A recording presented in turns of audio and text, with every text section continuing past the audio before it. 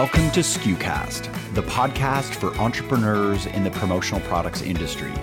SKUcast shines a light on our industry's best work, features maverick personalities, and discusses what's really involved in running a modern promotional products business. SKUcast is the official podcast of commonsku.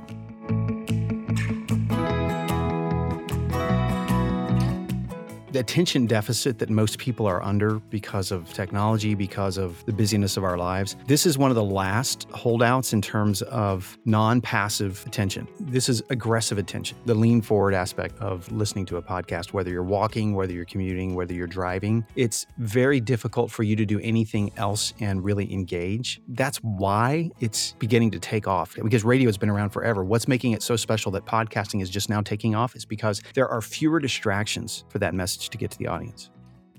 I'm Bobby Lehew, the Chief Content Officer at commonsku, and in today's episode, Mark Graham, commonsku's Chief Platform Officer, sits down to interview me.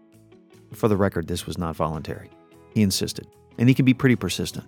But I turned the tables on him and interviewed Mark as well. We've both been podcasting for several years now in various capacities. Together, we explore the topic of business podcasting. Is this something you should consider, and if so, why and how? Tim Page, host of the Conversation Cast, said that a podcast is a great way to develop relationships with hard-to-reach people. Mark and I have discovered it's also a great way to cultivate shared passions, engage entrepreneurs, and build a stronger community around the topics that matter the most. We discuss some of the how-tos, cite some of our favorite business and non-business podcasts, and more. And by the way, as I record this, we are less than 2 weeks away from commonsku University, held at the PPAI Expo on Monday, January 15th in Ballroom L in the Mandalay Bay Convention Center. commonsku University is a hands-on way to learn more about commonsku, the application, and includes classes such as 10 ways to grow supplier sales on commonsku, how CRM helps distributors ignite sales and retain customers, also hacks, new features, and the road ahead, and finally, a session introducing promo standards and how it will save distributors and suppliers time. commonsku University is free for anyone to attend. You can register at commonsku.com/university.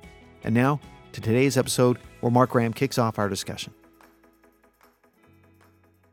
Bobby, why is podcasting an important medium today for businesses? You recommended a book called Out on the Wire after you saw Ira Glass speak in Toronto. And the book is by Jessica Abel. Yes. She said this, a quote, "Radio, especially public radio and the podcasts that have sprung from it, is the most fertile ground for narrative nonfiction in English language media." And so when you think that we are compelled by story as a society and as individuals, if podcasting is the most fertile ground for narrative nonfiction, it makes perfect sense that businesses, nonprofits, that anyone would be involved in this medium because it's intimate. Businesses can make intimate connections through this medium that they can't face-to-face. I actually believe that. How about the argument for a business that says, that's great, but it sounds like a lot of work. Why don't we engage another channel? Like most things, with marketing, with branding and purpose and vision, what people really want, they want an easier linear path. And with something like this, it's more like a zigzag path. If you took a 20,000 foot view and you looked down at the path, it would still get to its destination. It just took a lot more zigs and zags to get there. But the interesting thing is it's a compelling journey. Yeah. That's a little bit different. What we don't know yet, because we're just now, when you think about the nascent industry of podcasting as we see it now, we're just now getting into analytical tools that let us unpack what's going on with these recordings.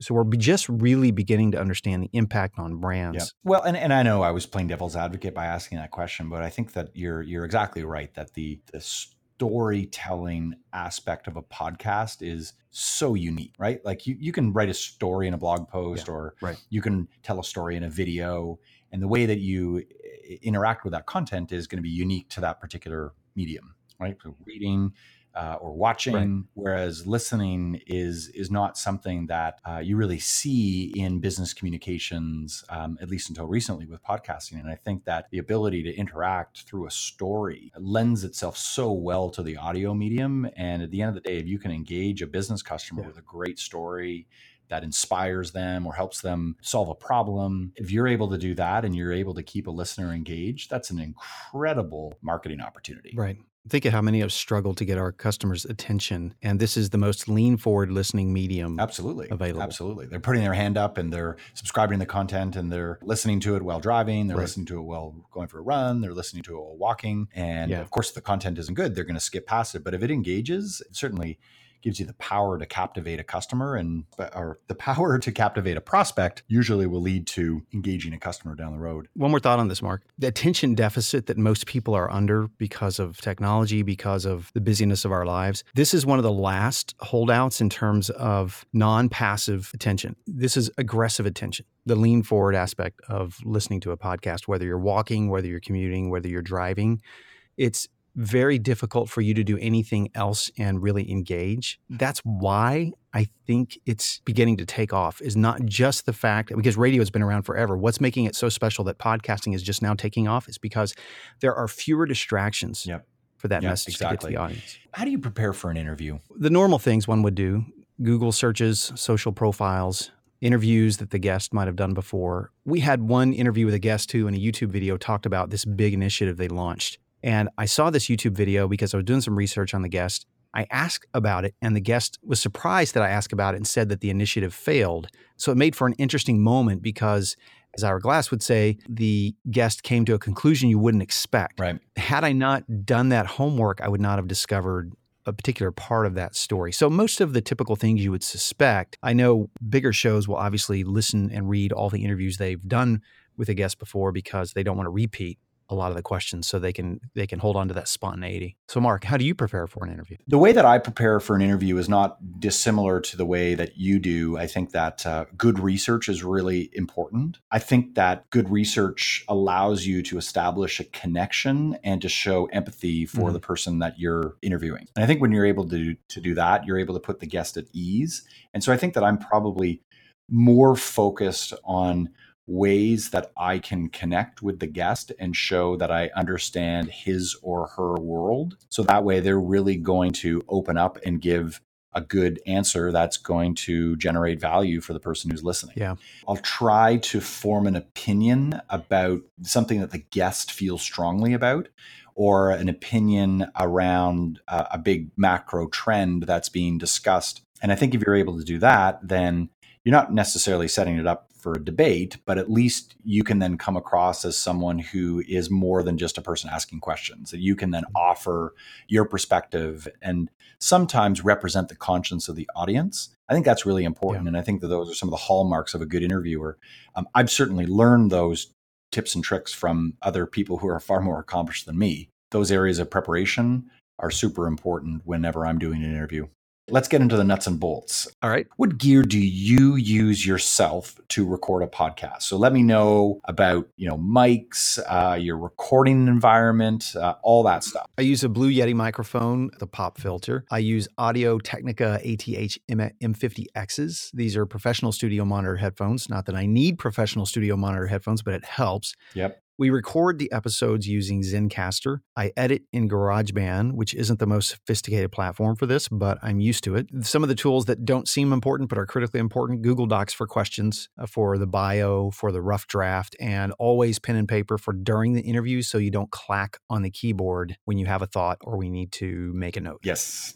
I mean, that's pretty bare bones. I think that some newbies in the world of podcasting might be surprised to know that the gear requirements are actually pretty minimal. Right. The cost of all that stuff is, under $1,000. Oh, yeah. Easy. Yeah. So, Bobby, walk me through what's involved post-interview when it comes to editing. Talk to me about your process, how you use GarageBand specifically to edit out an interview. What's beautiful about Zencastr is that it will record the separate tracks and you can export each voice so that if you have to get in and do any work on each voice, you can do that. But they also have a built-in post-processing tool that cleans up some of audio that may be a little rough. So that already brings it into something like GarageBand or your editing tool to clean it up fairly well. That's a really nice little touch. From there, the real work begins once you've finished the recording. Right. So you spend your time structuring questions, contacting, making schedules, getting everything on the front end right, doing the actual recording, and then the real work begins, which is a little surprising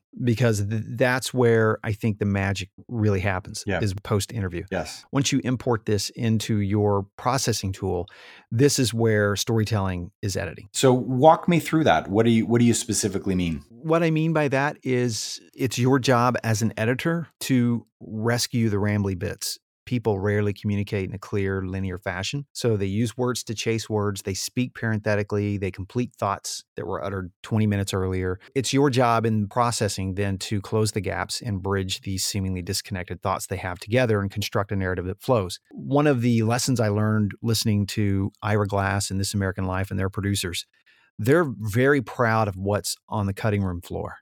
They're proud of what never makes it to air because they protected the integrity of this story. So to get technical about this, then once you're inside, you have two kinds of editing going on. You have technical editing that will cut out things like the sound, the buzz, the harshness around the audio file itself so that doesn't impede the listener's experience. Then you also have the ums and the ahs, and every speaker, no matter who they are, every speaker has some kind of nervous tick about them or some kind of uniqueness to the way they talk that might need to be edited out so it's not a stumbling block for the listener. So you have that kind of editing that's more technical, but then you have true editing from a storytelling perspective where you're cutting out material that shouldn't be there. I've recorded interviews with folks that last for 40 minutes and you can almost print the whole thing as it is. And you've done this too, Mark. You've done many of these. And then I've had conversations with folks that can be 2 hours and you're trying to get 30 minutes out of it, not because they didn't have enough to say, it's because they had too much to say. They had so much good to say. You're trying to compress this into something that people are going to listen to for 30 to 45 minutes. So are there any models that you use or a roadmap, I should say, that you use when you're trying to put together a story from, let's say, an interviewee that, as you say, has lots to say, or maybe that's a polite way of saying that they're rambly or maybe not getting to the point? How do you stitch that together? I mean, I know that you made a comment on Instagram a little while ago where oftentimes the speaker will start their point and then actually finish their point 25 minutes later because they're either not organized in their thinking or they may be very organized in their thinking, but they just present information in a way that might be confusing to the average listener. Right. Or is it just a matter of just listening to it and then just putting it all up on a board and then just trying to remember the time signatures and all that? Literally, you're going in and splicing out parts of the conversation and maybe sometimes even stitching it together. So there was an episode we recorded. One of my favorite episodes we recorded was with Casey Shore with Printfection. Yes. It was a great episode and Casey was on point the whole time. But the problem was his host. I had questions that occurred to me later in the interview. So he was fully prepared and he executed wonderfully. But his host decided to ask questions that were sparked later in the interview. So what I did was I took those questions and answers and then stitched them toward the front of the interview. And you cannot tell, otherwise I would never have printed it, that occurred later in the conversation. But it was such a good nugget of information that tied to the first part of the story. It was important to move it up there. Right. And as long as that doesn't get in the way of the reality that the listener's hearing, then that's okay. So there's little things like that going on all the time. You're not just cutting out the so-called unimportant parts or boring parts. You're really just trying to make sure that you're creating a narrative that flows from one topic to the other. Right. And I mean, you can also use other tactics like putting in a narration. So if it wasn't so much a question, it may be a narration that you throw in there and then your comment is then supported by what he just had to say. So you certainly see that on, let's say, a How I Built This. Like that's a great podcast that does that very, very well and is very well produced, even though it comes across like it's just a conversation between two people in a coffee shop. Yeah. It couldn't be further from the truth. Yeah. Okay. So getting back to the tactical side here, what publishing platform do you use for your podcasts? SoundCloud. Talk to the podcast newbie in terms of what SoundCloud allows you to do. There's different podcasting hosts like SoundCloud and Libsyn. Am I pronouncing that right? I'm not sure I'm pronouncing that right. Libsyn, I think so, Libsyn, that allow you to host your files there. You can use even something like, I think it's Blueberry for WordPress that we've used in the past. Mark, you and I have done this a while, so we've experimented with a lot of things. SoundCloud will allow you to host your raw audio file in the cloud so that it can then, almost like a distribution center, then be sent via RSS feed to iTunes or Stitcher or whatever podcast listening platforms are out there. So it's more like a distribution vehicle for your raw audio file. So then you can subscribe to your podcast on, say, iTunes or on Podcast Republic or Stitcher or Pocket Casts, or really anywhere you like to get your podcasts. SoundCloud, if I understand what you're saying, will distribute those episodes to all those different platforms via RSS technology. Correct. Easy, isn't it? It really is, actually. It's so simple. I mean, you've got kids posting the music they're creating in their garage on SoundCloud. So it is that simple. It's really just a matter of it's like most technology. Once you develop the muscle memory, it just becomes habit, and it's just not a problem at all. It's very easy. Okay. Analytics tools. How do you know whether your podcast, or in this case, you could talk specifically about SKUcast because that's what you're heading the charge on. How do you know whether an episode has been successful beyond just straight listens? Good question. So there's a couple of embarrassing answers I have for you, and this is one of them. Other than SoundCloud numbers, I don't pay attention to them as much. Kate, our marketing manager, keeps tabs on the analytics for our company overall and shares those with us, and we review those regularly. But other than SoundCloud numbers, I don't pay a lot of attention to them.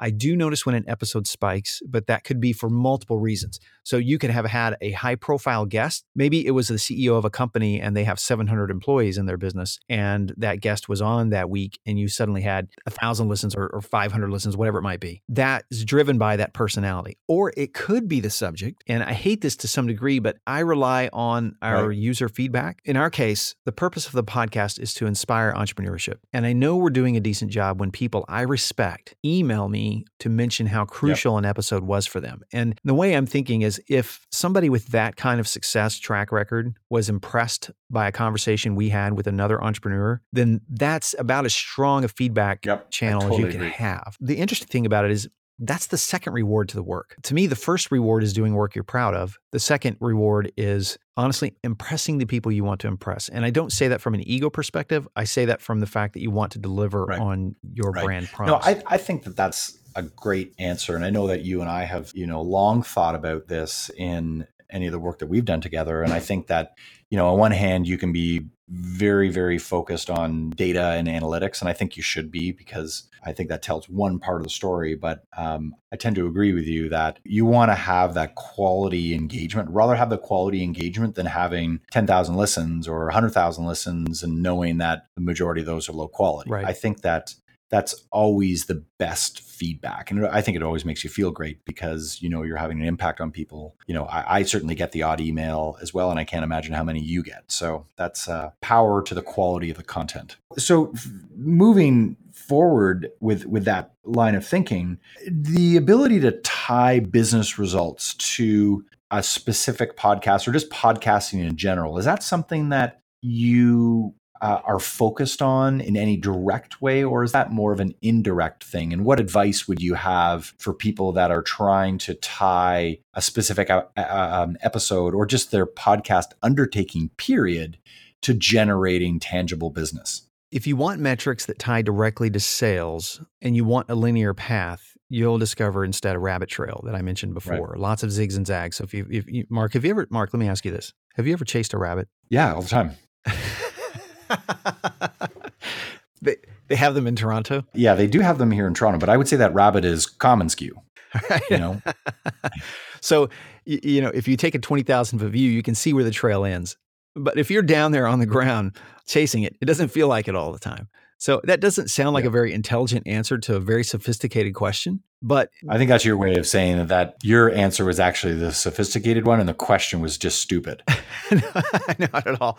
For example, we love to inspire entrepreneurs. That's our goal. And if that's the goal, and by the way, let me answer it a different way. One of the podcasts that I respect is Sam Cabert's podcast, What Up Silicon Valley? And here's why. Sam runs a small business and wanted to make an impact in that market. You know how hard it would be to make an impact in Silicon Valley as a distributor. Incredibly difficult. So what Sam did shrewdly was created this really cool, spontaneous seeming podcast episode where he went to interview business owners about their experience or high profile personalities. And he's literally landing business over this. It's not a question anymore of, will this tie to business results? It's a question of when. So it's never if, it's only when. And just like most things, if you're willing to invest the time and energy into it, you will likely see a return, more likely than not, if you master just some of the basics. Another way of looking at this is community building, right? So if you're in the business of creating community and adding value to a community. And it could be a community of prospects. It could be a community of customers. It doesn't really matter. It's a community of people that are somehow tied to your business. That if you're generating value for that particular community of people, then business will almost assuredly always result from that, unless there's some massive disconnect between the value you're offering and the business that you're in. Right. So, but that would be unusual. Most people, that there would be some connection. So I agree with you that what Sam has done is super interesting in that he's been able to carve out this interesting voice in a very crowded market, connect on this very interesting level with people, connecting with people through their ears, right, through this audio experience, which is quite intimate. Yeah. They see him as a leader in marketing, as a thought leader that is asking good questions about the craft of branding and marketing within Silicon Valley. Then it's not that crazy to think that Sam, who also has a promotional products business in Silicon Valley that stands for all the things that he's talking about, will be the beneficiary of some business. So I think that's the better way of looking at it, as opposed to, hey, I just did this episode and a bean counter is standing there going, well, how many orders did we get from this episode that took us 2.3 hours to produce? I think that's the wrong way of answering that question, which could frustrate someone who is highly analytical and wants to see a direct line. I don't think that exists. Not only that, contrast young Sam, the salesperson out prospecting for business and unable to have a single intelligent, engaging conversation with any prospect that he runs into, practically. Contrast that with how he engages business owners and businesses with the podcast. Immediately, there's an intimacy, there's an openness, and you get to have a dialogue that you crave as a salesperson at a 10,000 foot level that leads to business. So it's just not a question of if you do things right, it's just a matter of when. Yeah, exactly. It's a great point. And I think it's a great exclamation point for anyone that is trying to think about whether this is a worthwhile investment of time. Okay, so how long does it take you to prepare for a typical podcast interview? Depends on the guest, but I would say an hour to 2 hours. That includes question prep, writing the questions down. What about you? You know what I love about this discussion so far? What? Is that it's just so great. And I see it a little bit in myself, but it's like you have this natural desire to always want to talk about something from a certain perspective. Okay. So for you, you're like, I want to be rising up to talk about this from 10,000 feet. And then I'll ask the question, okay, so Bobby, let's talk about analytics tools. And you're like, well, here's what I think about analytics. Analytics is not necessarily all that it's, meant to be. And I'm a little bit like that too. So wait, Mark. Yes. So I have a story about this. Everybody's going to handle how they approach a guest in a podcast different. One of my favorite stories is you and I had a podcast episode that we recorded together live in front of the guest. So it was face to face. And I had meticulously prepared the questions like I always do for an episode and sent them to you in advance of the interview. We get to the interview. I look over across the table and you are opening the file for the first time 1 minute before we hit record. And I'll be damned if you didn't have the most intelligent questions to ask in the entire interview. Well, let's publish the interview and see what people think. I'm not so sure about that. We did publish it. I won't tell. I'm not saying which one it was, but here's my point. My point is you're going to have different personalities that are working on this. If you're on a team and you have two people, maybe you decided you're going to do this as a team, you're both going to bring your particular personalities and your specific skill sets to the project. And I think it's important that you kind of respect those different approaches and just let them blend together in the way that, and think about the outcome. Okay. So on that point, I think I know which interview you're speaking about, but it probably defines how I have approached most interviews with you over the last, couple of years. And I think it's by no means does that suggest lack of research or lack of commitment to the guest. It actually could be not more opposite than that, because I spent some time earlier on in this episode talking about how I'll spend the time preparing and thinking about things. I think for me, the reason why I do that and almost prefer not even to look at your questions is because I've thought about the conversation in my own way. And if I read, and you'd be the same way, if I gave you the questions, this is why you probably hate this interview, because I gave you these questions. You're like, these are not the questions I want to answer. But so like, I'm sort of dictating this, that I don't want to be swayed by what it is that you have prepared. And I almost feel like if we're doing something together, that it's better for me to be riffing off of what you have, off your main points, because I've already done research on all the same things. I just might be asking a question from a slightly different perspective. Now you could say, hang on a second, I call BS and this guy's just a joker, which is maybe true. But I think that has allowed us to work, I think, relatively well in a common interview situation. So that's the reason I'm doing it. It's not because I think your questions are stupid. That's a great point, though. I think it's a really good point, because you're trying to bring that, you respect the value of that spontaneity, which is what radio really is, even if it's carefully scripted, even if it's carefully constructed. Exactly. Okay, so I'm curious to get into this idea of editing a podcast or just publishing it from the floor.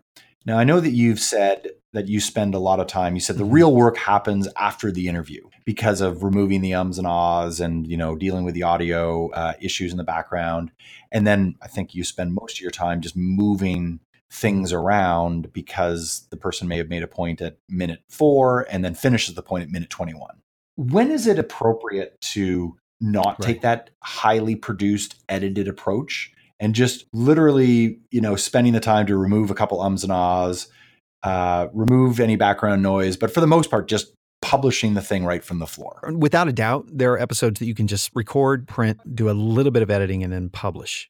The good thing about, Mark, you and I talking about this topic today is that we're just like everyone else. We're involved in a business where we have multiple priorities. So producing a podcast is one of many. Putting on events, writing content, in your case, managing a team, managing a business. So podcasting is something that you're doing alongside a host of other priorities. So you want to give the kind of attention and love you would like to every episode, but you can't. So there has to be a lot of flexibility in terms of your output. And why the distinction? Sometimes you will just have a spectacular guest that you want to print and publish right away. For whatever reason, maybe the spontaneity was recaptured well throughout the conversation. Maybe it was a tone, maybe it was a feeling, but you can just practically print and publish it. But then this is the embarrassing part.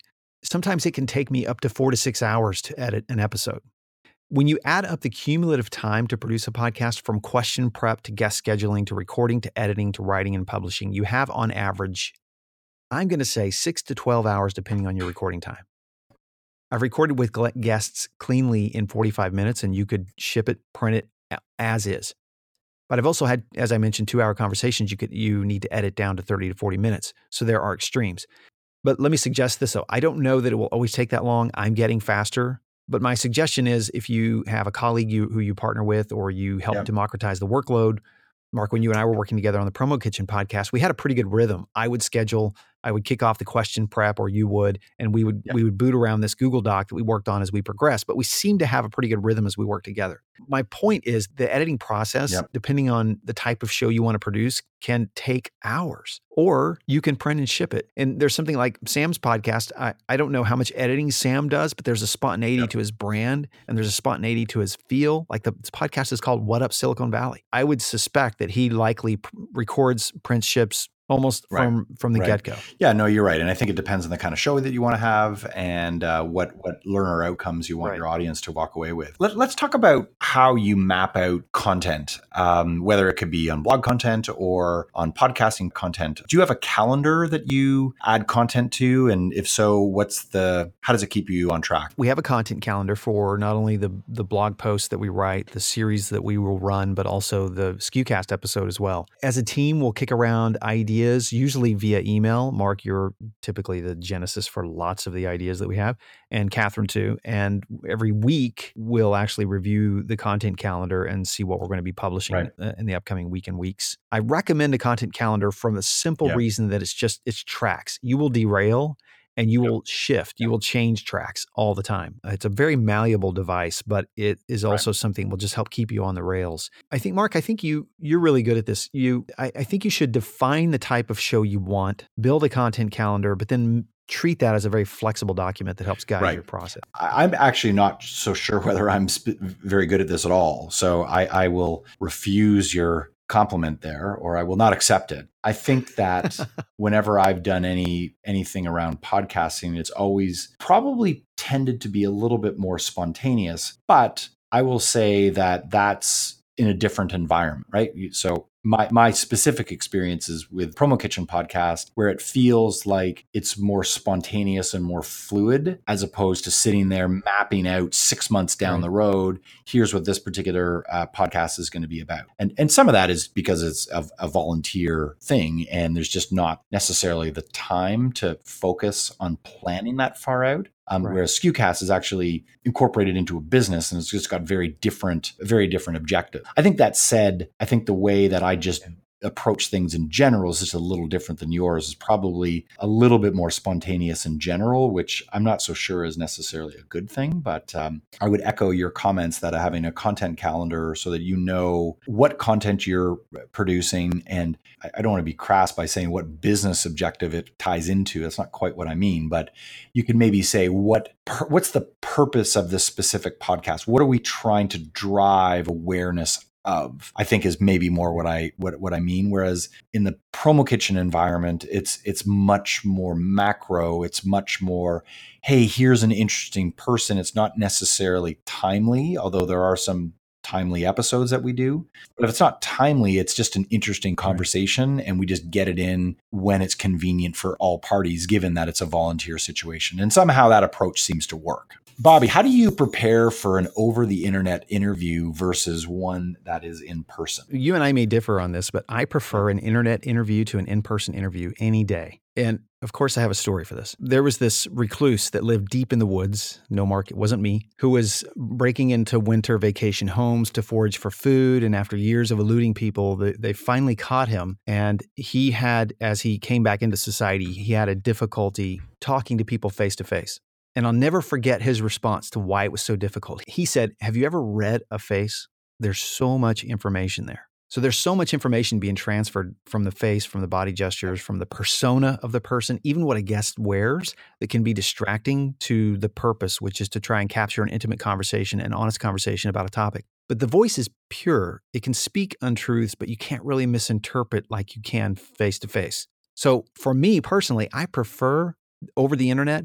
Now, on the positive side, what I'm suggesting is this intimacy. It's ironic that you have this distance, but you're suddenly locked into a private conversation, like a private room that everyone will hear. And there's just something about the paradox of all that I absolutely love. But you've done live in-person interviews that I think have been really, really great. Like, how do you, let's forget about what you prefer. How do you approach preparing for them? Great question. What you and I have learned the hard way, the biggest tip I would give for in-person interviews is to not have the interview before the interview. You and I were in Dallas when we first, I think, discovered this. Yes.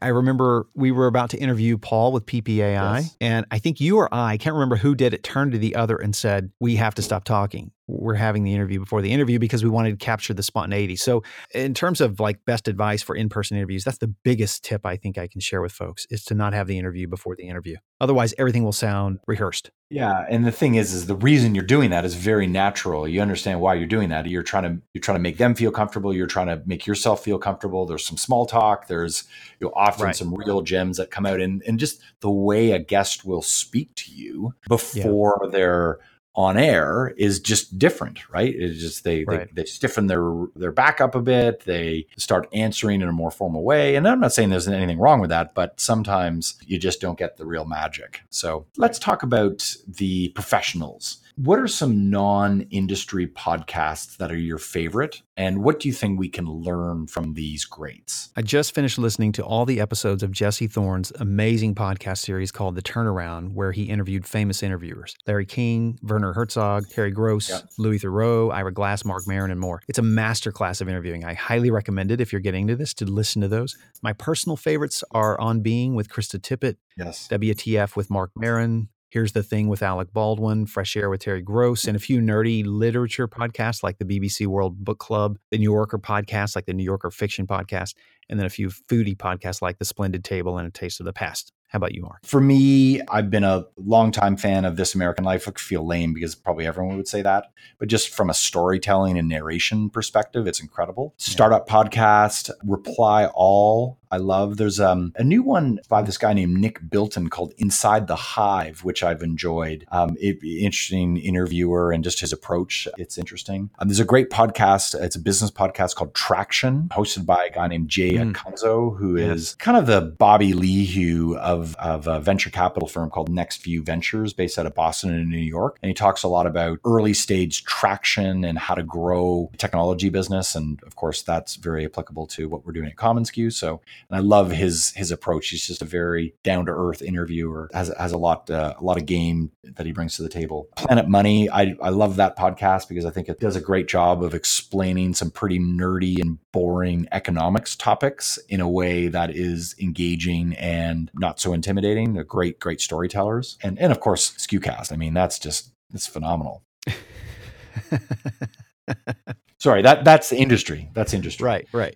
Yeah. Speaking of, let me ask you this next question. What are some of your favorite industry podcasts and why? So I agree. I really get a kick out of what Sam Cabert's doing. I think it's raw, it's crazy, it's frenetic. It's almost stressful listening to it sometimes just because Sam is like so high wire. And Sam, if you're listening to this, I mean that as a total compliment. Right. Because it just meshes so well with who Sam is, right? Yeah. So he wears his personality on his sleeve in that podcast. Bill Petrie and Kirby Hasseman, I think, do a great job with it Unscripted. And it's interesting, my relationship with Unscripted has evolved over the years. Now, full disclosure, commonsku has been a sponsor of Unscripted for a few months now, and we do that and certainly see great results from it. And it's great to support Bill and Kirby, who I think are among some of the best content creators in the industry. But here's what I was going to say. When I first started listening to Unscripted, I was like, I'm not sure about this.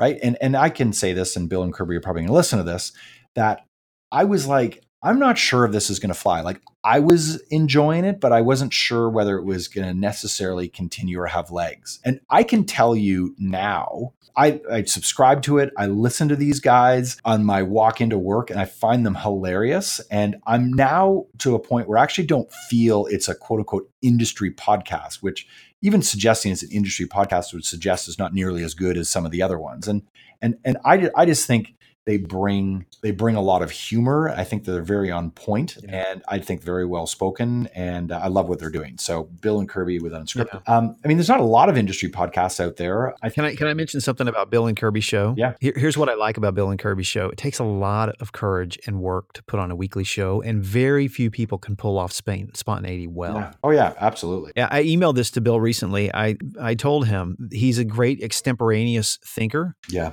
And so to have the guts to put on a show every week and to just fire up the mics and do that, immense respect for what they're doing. Yeah. So, Bobby, what traits define a great interviewer versus a mediocre one? I'll quote Larry King here, being the dumbest person in the room. It's tempting to opine on a topic all the time, particularly when you've been in business for a while. And so you and I, Mark, you probably experienced this a lot. I experienced this a lot. You bite your tongue a lot because you want to be able to offer an opinion or share an experience, but that you're not the guest, you're the host. And, David Letterman was distant. He was aloof as a person. I now realize this was more than just personality. By not digging in relationally with his guests prior to the show, he was able to be spontaneous and ask open, honest questions. He prevented this let's choreograph the conversation aspect about it that sometimes happens before interviews. So you want enough information to ask intelligent questions, but you don't want to know the answers. So I think what defines a great interview is just going back to Larry King. A friend of Larry's said to him, Larry, the reason you're so good at interviewing people is because you're the dumbest person in the room. Right. Which of course he's not, but you're right. I think that it's striking that balance, right? Of not just being someone who asks questions, but you're also wanting to make sure that you're showing respect and empathy to the guest, giving them the opportunity to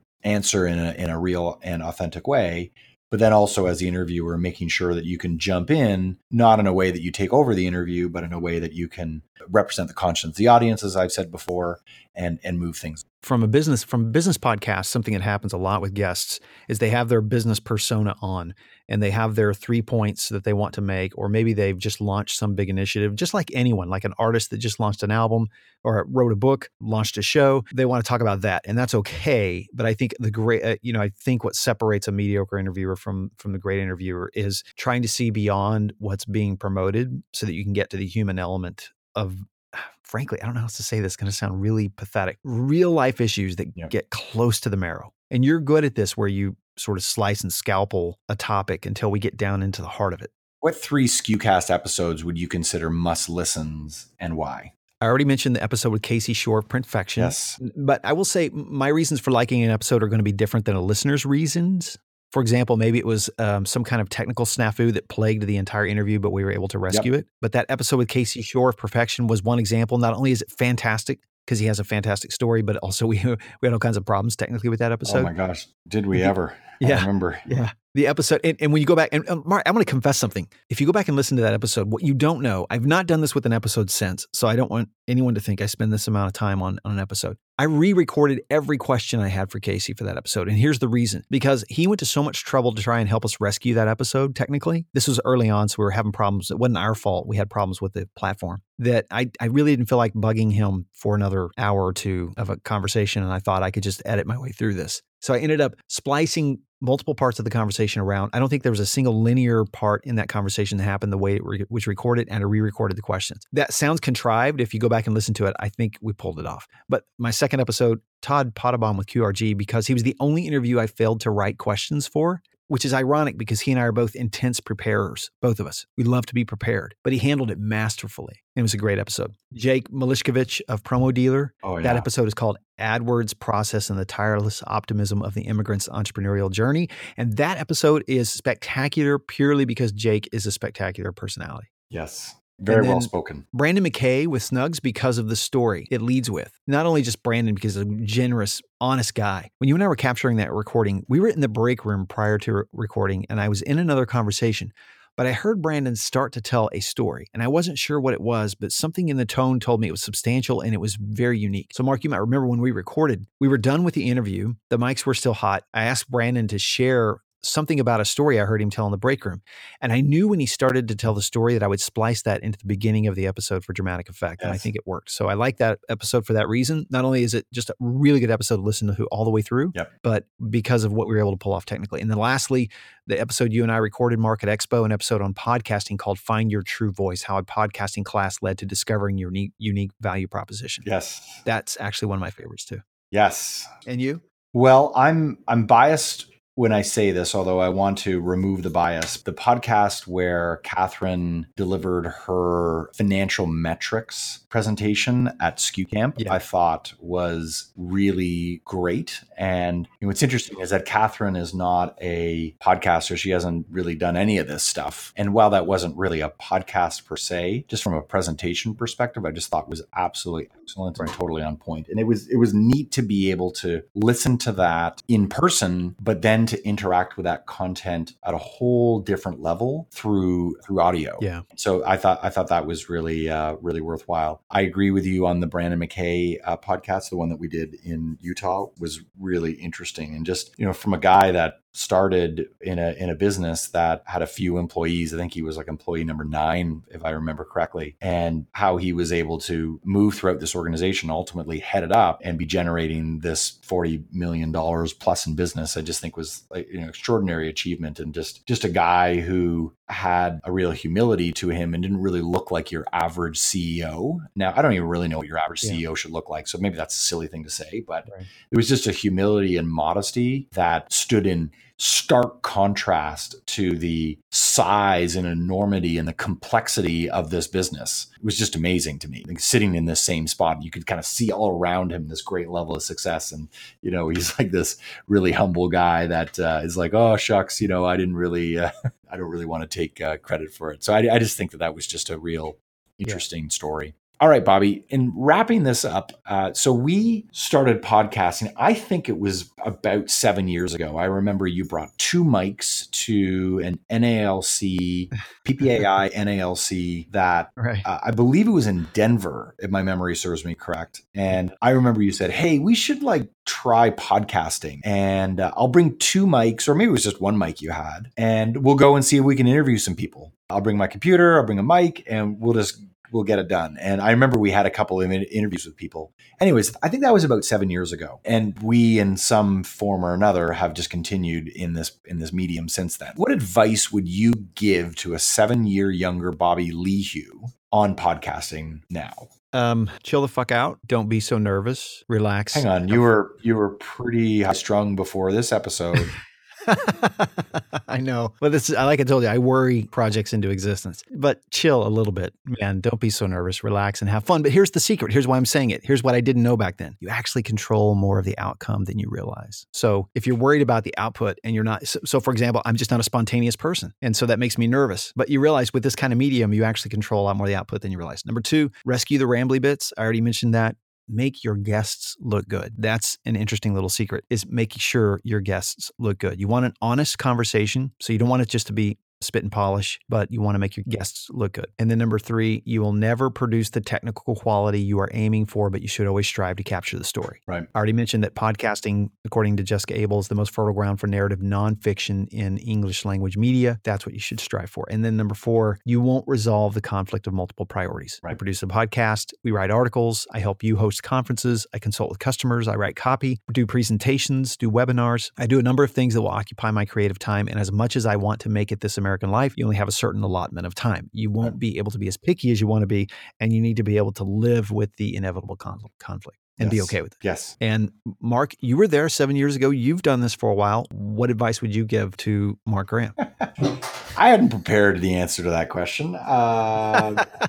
You give this really great, eloquent, you probably typed it out, 4 times and you're reading it and it's all super slick. And I'm about to feed you some bullshit. No, not at all. I know it's not. This is going to be classic Graham Lehew. I prepared my answers and you're going to respond with something spontaneous, intelligent, and print-worthy. And awful. Okay, so with regard to what I was like 7 years ago to how I am now, I think that the biggest thing that I've learned is confidence around the conversation and confidence around your role as the interviewer in the conversation. And I alluded to it before, this idea of striking that balance between a person who just asks questions to being someone who can respectfully insert yourself into the conversation so that you're not taking it over by any means, but that you're a part of the conversation and that you recognize your role is an important one. I've always said representing the conscience of the audience. I kind of feel like I'm the dinner party host and I've got a super smart and interesting guest that I'm trying to bring out as much as possible into the conversation, but at the same time, inserting myself into that conversation. And so I remember back in the early days that I would spend a lot of time focusing on just the questions and researching and asking those questions in a specific order. And I think it came across as okay, but I know that some of the better pieces of work that I've ever produced in more recent years have been a mix of total spontaneity mixed with having a good framework that I know I can jump around in. So I think it really just comes down to that confidence that you as the interviewer, maybe I'm disagreeing with you in terms of what you're saying about the interviewer being the dumbest person in the room, although I think that that's a little bit of a quote unquote. I don't know that I necessarily agree with that. I think that the interviewer needs to have a confidence and mojo about them, but never cross the line of taking over from your guest and outshining them. Because if you're outshining them, usually you're just a blowhard and you've got nothing good to say.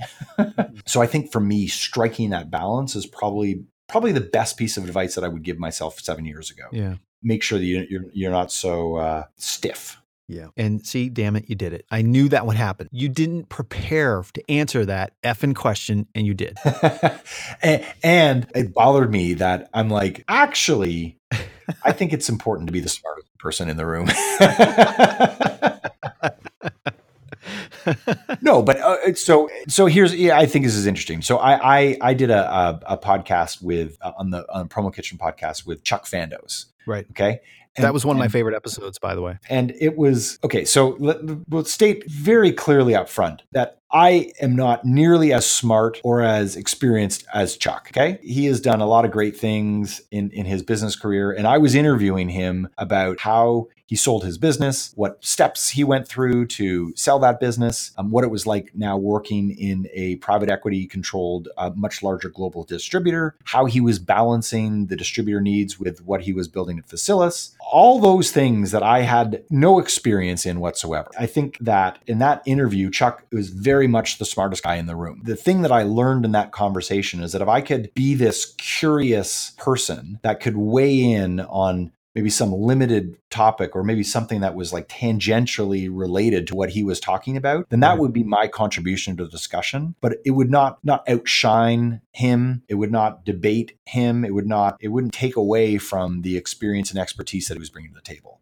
Right. So I think for me, that was maybe a good example of the yin and yang between interviewer and guest. Yeah, great example. All right, man, we're done. That's it. We're done. Hey, Mark, thanks. You made this painless. This was the most painful part of my day. Don't doubt that. Thanks so much for tuning into this episode of SKUcast. Be sure to keep up with our latest content by subscribing to SKUcast on iTunes or to our blog at community.commonsku.com. Until next time, friends, thanks so much for listening.